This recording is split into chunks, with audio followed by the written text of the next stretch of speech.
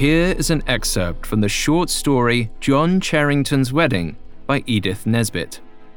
The ringers were ready with their hands on the ropes to ring out the merry peal as the bride and bridegroom should come out. A murmur from the church announced them. Out they came. Biles was right. John Charrington did not look himself. There was dust on his coat. His hair was disarranged. He seemed to have been in some row, for there was a black mark above his eyebrow. He was deathly pale, but his pallor was not greater than that of the bride, who might have been carved in ivory, dress, veil, orange blossoms, face and all. As they passed out, the ringers stooped. There were 6 of them. And then, on the ears expecting the gay wedding peal, came the slow tolling of the passing bell.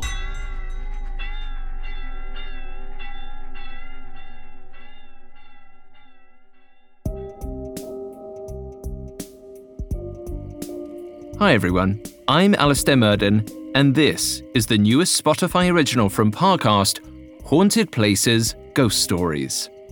Ghost stories have arisen from every century and every corner of the world, from the streets of Victorian Whitechapel to the swamps of Bangladesh. Whether seated around the campfire or curled up with a pair of headphones, we return to them time and again to feel our skin crawl and our hearts race. Each week, Ghost Stories reimagines chilling paranormal tales from history's most sinister storytellers, told like you've never heard them before. You can find episodes of this and other Spotify originals from Parcast for free on Spotify or wherever you listen to podcasts. Today's story is John Charrington's Wedding, written by late 19th century English author Edith Nesbit. I'll be reading from the perspective of the best man, Geoffrey. It is a tale about a man who will do anything it takes to marry the woman he loves, giving new meaning to the phrase, "Till death do us part." Coming up, an invite to a wedding that is sure to be unforgettable. This episode is brought to you by Anytime Fitness. Forget dark alleys and cemeteries. For some, the gym is the scariest place of all, but it doesn't have to be. With a personalized plan and expert coaching, Anytime Fitness can help make the gym less frightening. Get more for your gym membership than machines. Get personalized support anytime, anywhere. Visit AnytimeFitness.com to try it for free today. Terms, conditions, and restrictions apply. See website for details. It feels like we're all being told to go on this diet, take that supplement. Ozempic will give you depression, but you know what'll cure that? Weed. Or you could try to balance your hormones. At Science Versus, we're like, what the is going on? Forget the crap online and listen to Science Versus. Just the facts. Oh, and a bunch of stupid jokes. What is a ghost's favorite fruit? Blueberries. That's Science VS. New season out on Spotify soon. We all told John Charrington that he couldn't possibly marry a woman like May Forster. But as I had personally known for many years, John wasn't the type of man to listen. May Forster was the belle of the town. We all took a liking to her. At the time, it was fashionable to be in love with May, like it was to wear heliotrope ties or Inverness capes. But night after night, in the boys' club we held in a loft over the town saddlers, John would tell us how he alone would marry Miss Forster. It wasn't that he was worthy per se, but his laughable insistence only made us want to give him reasons why he shouldn't. Even though she was beautiful, we would tell him she was no prettier than a farm animal. And even though John was rather well put together, we would tell him she would never marry such an oaf. But these jests only strengthened his resolve.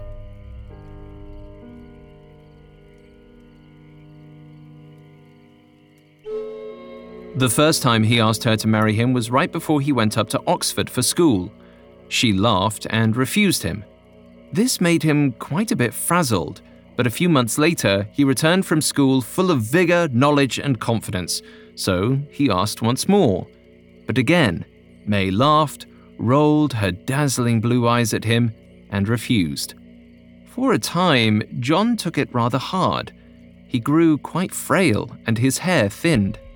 When he tried a third time, May told him that he had formed a bad habit. John was down on one knee, holding up a bouquet of flowers. May pitied John, so she took them. But she pricked her finger on a rose and told him she was rejecting him for good. So it was much to my surprise when one summer's evening, John Charrington walked into our little club, grabbed a pipe out of Sam Elliott's mouth, and invited us all to his wedding. Laughter burst from the smoke-filled room. I spit out my drink, and a couple of the drunker fellows fell from their chairs. A few asked who the young lady was, or who would be dumb enough to marry him. But John wasn't fazed by the jokes. In fact, he seemed quite amused, looking brighter, happier, and more fit than ever. Almost unbelievably so.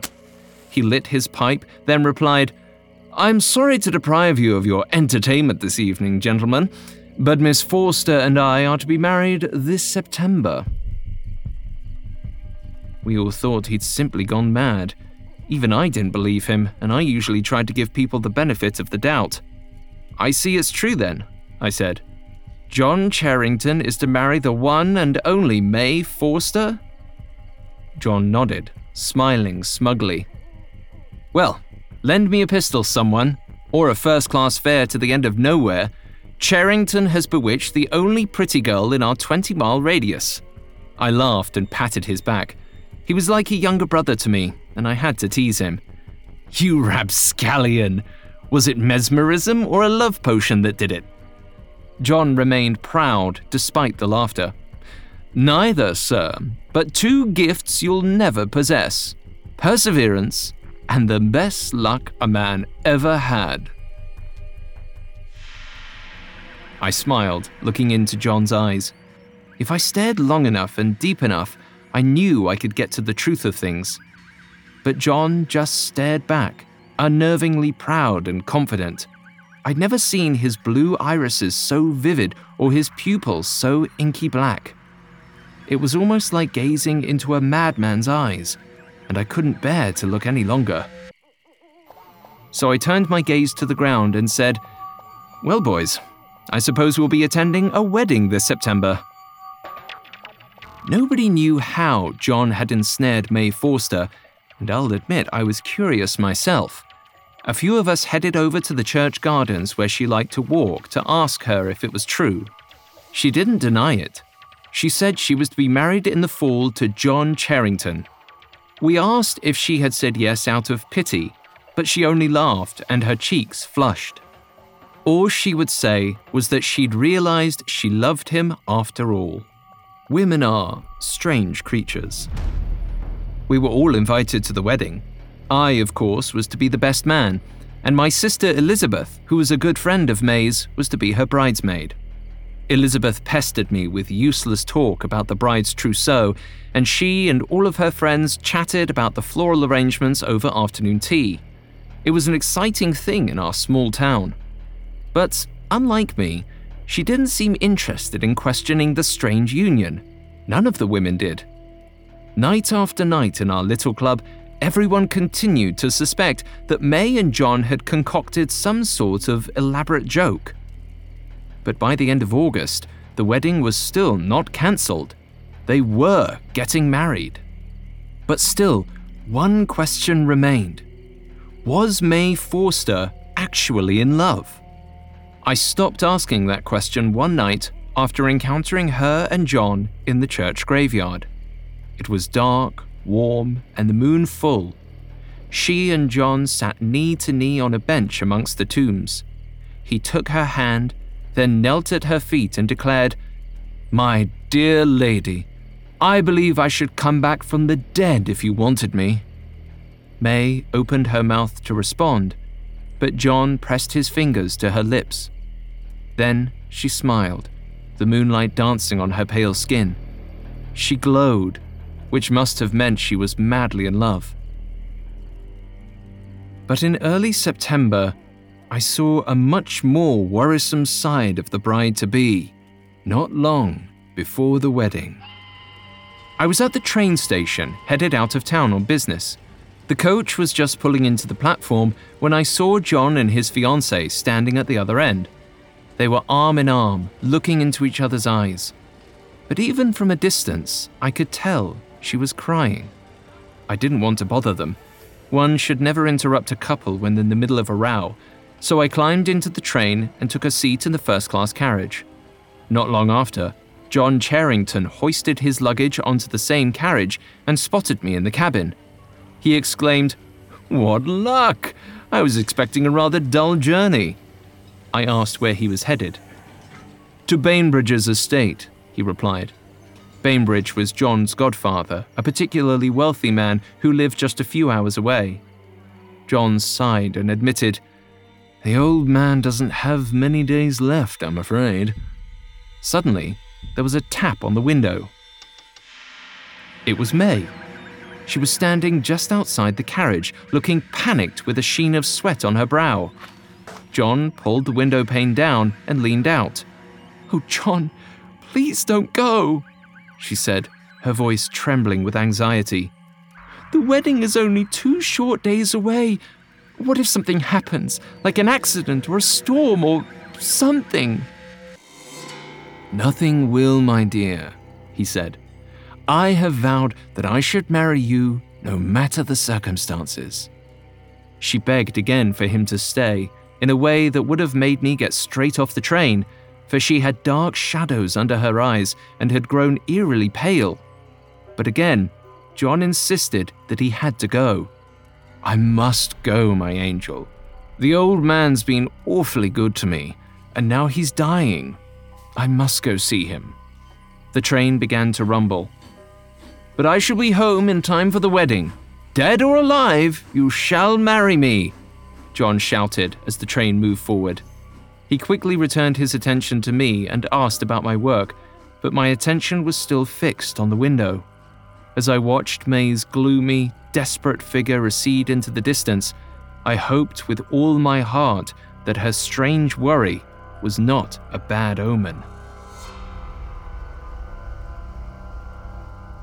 Coming up, the bride and the groom find a love everlasting.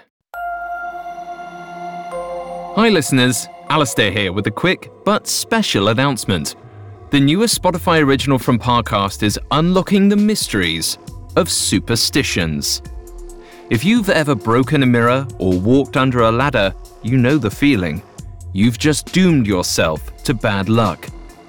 But have you really been marked for misfortune? Every week on Superstitions, take a closer look at eerie, almost mystical beliefs and practices that might just have the power to change our fates. Can holding your breath while passing a cemetery save your life? Will carrying a rabbit's foot bring you luck? How can you go through life always avoiding the number 13? And why should you try? They may seem mystical or even completely illogical, but one thing is certain: you ignore them at your own risk. You can find and follow Superstitions free on Spotify or wherever you get your podcasts. To hear more Parcast shows, search Parcast Network in the Spotify search bar and find a growing slate of thrilling new series to enjoy.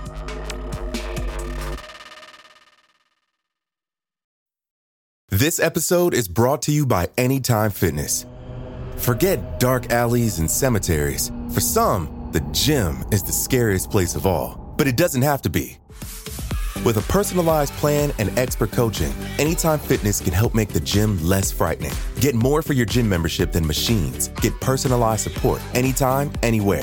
Visit AnytimeFitness.com to try it for free today. Terms, conditions, and restrictions apply. See website for details. Now, back to our story.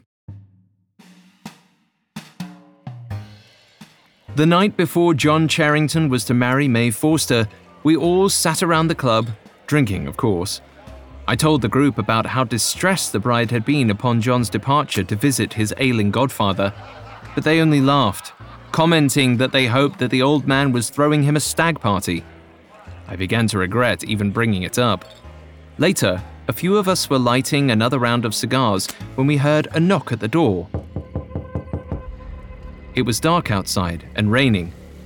"Jeffrey, open up!" A woman's voice screamed. It was my sister, Elizabeth, one of May's best friends. The boys told me to pay her no mind, but she continued to knock. Elizabeth was persistent, and I knew better than to ignore her. Eventually, I got up and opened the door. "Where's John?" she said. The boys snickered. "How should I know?" I asked. "This isn't funny, Jeffrey," she said, distressed. "He has not returned, and you can be sure that he won't." "He will," I said, reassuring her quietly.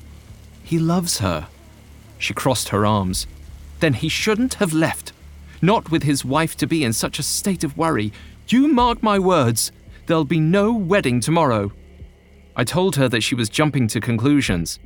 "There'll be plenty of wedding tomorrow, a wedding you'll never forget." But she only stormed off, slamming the door behind her. Something about that conversation had shaken me. I had to see for myself that John had indeed not returned. Later that night, I went to his house and knocked, but there was no response. It was gloomy out, and that night, as the rain pelted against my windows, I slept with much anxiety, feeling like I had failed as a best man. The next morning, however, the sun brought a brilliant blue sky, and soon after I woke, a telegraph boy brought a note that entirely relieved me of my worry. John would indeed be back in time for the wedding, but only just in time. I was to meet him at the train station at 3 o'clock and bring him straight to the church for his wedding at 4. I went at once to Miss Forster's home to bring her the good news. When I arrived, May was dressed in an airy blue gown and walking languidly in the gardens. She'd also gotten word of John's imminent return. Her face was pale, but her eyes bright. She had a tender quiver about her mouth that spoke of renewed happiness, or perhaps fear? It was honestly quite difficult to tell. Mr. Bainbridge begged him to stay another night, and he had not the heart to refuse. She sighed and went on. He is so kind, but I wish he hadn't stayed. I told her not to worry. He has always been so determined to marry you, I said. That is perhaps my greatest comfort and my deepest fear, she replied, growing nervous. I didn't understand what she meant. Women are strange creatures, but May's behavior had become downright unsettling. I arrived at the station at 2:30, but when the 3 o'clock train glided in, John didn't get off. I thought that perhaps he had foolishly missed the first train, so I waited for the second. I passed the time by smoking and reading the timetables and advertisements, but began to grow more annoyed with John Charrington. It seemed such a slight to that beautiful girl that he should arrive so late to his own wedding. He may have gotten Miss Forster to marry him, but even he couldn't cheat time. When the 3:40 arrived, still, he was nowhere to be found. I stamped out my pipe and flung myself into the carriage I had brought for John. I told the driver to take me straight to the church. By then, I wasn't just annoyed, I was furious. I would have to announce to the congregation that John was missing. During the drive, I did worry that perhaps John had taken ill. But if that had been the case, he would have telegraphed. So instead, I cleared my head and focused on my next distressing task, calling off the wedding. I arrived at the church at 4:20 and asked the usher outside the chapel to let me into the bride's dressing chambers. I wanted to tell her myself that there was no groom in sight. But the usher shook his head and wouldn't let me up. "He is here, sir. Only he did not look himself." I was bewildered. I did not understand how I could have missed John at the station. I was there at 2:30, and there was no other way he would have come by. I tried to run into the church, but the usher pushed me back from the doors. There was a menacing edge to his voice as he insisted, "The ceremony is nearly over, sir, and we do not want to disturb their holy matrimony." I waited outside for some time, my panic rising as I wondered how John could have made it to the church. When the doors opened and the crowd flooded out, I asked our group of friends how John had looked. "Drunk and happy," was the response as they passed me a flask of whiskey. They didn't seem to mind the strangeness of the day's events, though perhaps they were just too inebriated. But the other guests were quiet, whispering amongst themselves. We were handed rice and slippers to throw at the bride and groom, and the bell ringers stood at the ready with their instruments. It was supposed to be a celebration, but other than the drink, it didn't feel very celebratory at all. A priest emerged from the church doors and announced the bride and groom. And that's when I finally saw John Charrington. Though his smile was as wide as the doors, the usher had been right. He did not look himself at all. His coat was covered in dust. His hair was a mess. A few patches were even missing. There was a crusty black mark above his eyebrow, and he was deathly pale. The bride, meanwhile, looked like a statue with a pale ivory glow. She was not smiling, and there was no clapping, no bells. John motioned to the ringers to begin playing, but they seemed hesitant. It wasn't until he motioned a second time that they began to play. Slowly, they walked through the path where we all stood with our handfuls of rice, but the handfuls were never thrown. Somehow, cheering them on felt wrong. In a hush, the newly married couple passed into their carriage. The door slammed shut behind them. The horses clapped off. John waved through the window, but nobody waved back. Old Man Forster was beside himself, saying, "If I'd have seen his condition, I would have stretched him on the floor of the church before I'd have let him marry my daughter." Abruptly, he grabbed me by the jacket and pulled me into his carriage. He barked at me. "I blame you, and now you're going to talk some sense into him. I won't have a ruffian for a son-in-law." Then he told the coachman to drive like hell, the horse's health be damned. On the way there, we passed the bride and groom's carriage, but I didn't dare look inside of it. Even the thought of doing so made me shudder. It was nearing sundown when we arrived at the Forster estate to wait for their carriage. We weren't there but a few minutes before wheels crunched on the gravel and it pulled up, stopping in front of the steps. But when the door opened, no one climbed out. Mr. Forster went down to look in, and I reluctantly followed. There was no sign of John Charrington. Of his wife, only her limp body covered in a heap of white satin. The coachman turned to the bride's father, his hands shaking with nerves. He clearly had not known what happened. "I drove straight here, sir," he said, "and I swear, no one got out of the carriage." Mr. Forster pulled May out and removed her veil. Her face was pale white, frozen with agony and horror. Her radiant blonde hair had lost all color. Her heart had gone cold. I stood on the porch with her father. He was half mad with bewilderment and terror at the death of his daughter, and I tried to calm him. But as he spun in circles, a telegraph boy walked up and handed me an orange envelope.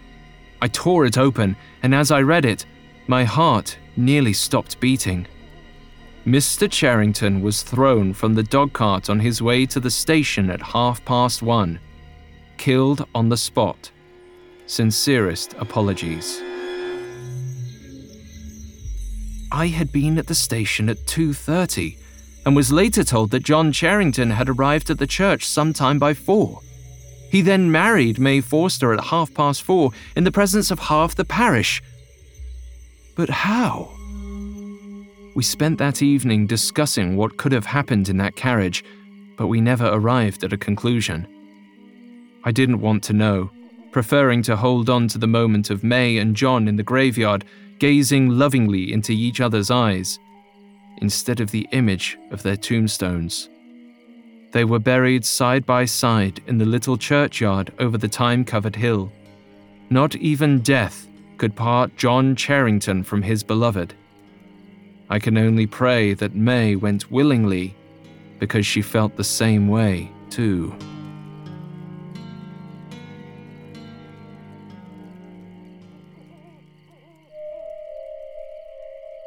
First written in 1891 and published in Edith Nesbit's 1893 anthology, Grim Tales, John Charrington's Wedding is one of her most widely circulated ghost stories. Nesbit was primarily a children's author throughout her lifetime, but her wit and ability to bring the uncanny into the real world made her a prolific ghost story writer as well. John Charrington's Wedding may seem on the surface to echo the Wuthering Heights-esque Victorian love stories of its era. Two people fall in love so deeply that even death cannot stop their marriage. But this is far from the entire story. It's John Charrington's sheer will and the objectification of his bride that gives the tale its horror. Charrington is so steadfast in his mission to marry May Forster that it seems as if he's convinced her against her will. It's not love that conquers all. It's lust, pride, and desire. John's friend's inability to see this only contributes to the creeping feeling that, even if it seems as if May might love him, something about their courtship feels wrong. Nesbit also immerses us into a daunting point of view that sees the story's only prominent female character as an object to be consumed. At the beginning, May is compared to heliotrope ties or Inverness capes, something that can go in and out of fashion. And as the story goes on, May is given very little agency. The line, "Women are strange creatures," alludes to the men's inability to understand her or her changing emotional state. And as John becomes more resolute and insistent, the color literally drains from May's face. At the wedding, she is a glowing ivory. By the time her body is removed from the carriage, it is pale white. What actually happened in the carriage is left to our imagination, which only makes the story's ending that much more frightening. We can assume that, in his relentless pursuit, John's ghost has killed his bride. John Charrington's Wedding forces us to ask, how far should a man go for love?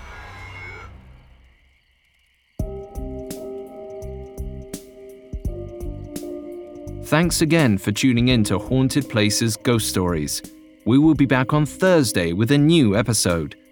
You can find more episodes of Ghost Stories and all other originals from Parcast for free on Spotify. See you on the other side. Haunted Places Ghost Stories was created by Max Cutler and is a Parcast Studios original. It is executive produced by Max Cutler, sound designed by Kerry Murphy, with production assistance by Ron Shapiro, Carly Madden, and Erin Larson. This episode of Haunted Places Ghost Stories was written by Stacey Lee Nemick, with writing assistance by Alex Garland. I'm Alistair Murden.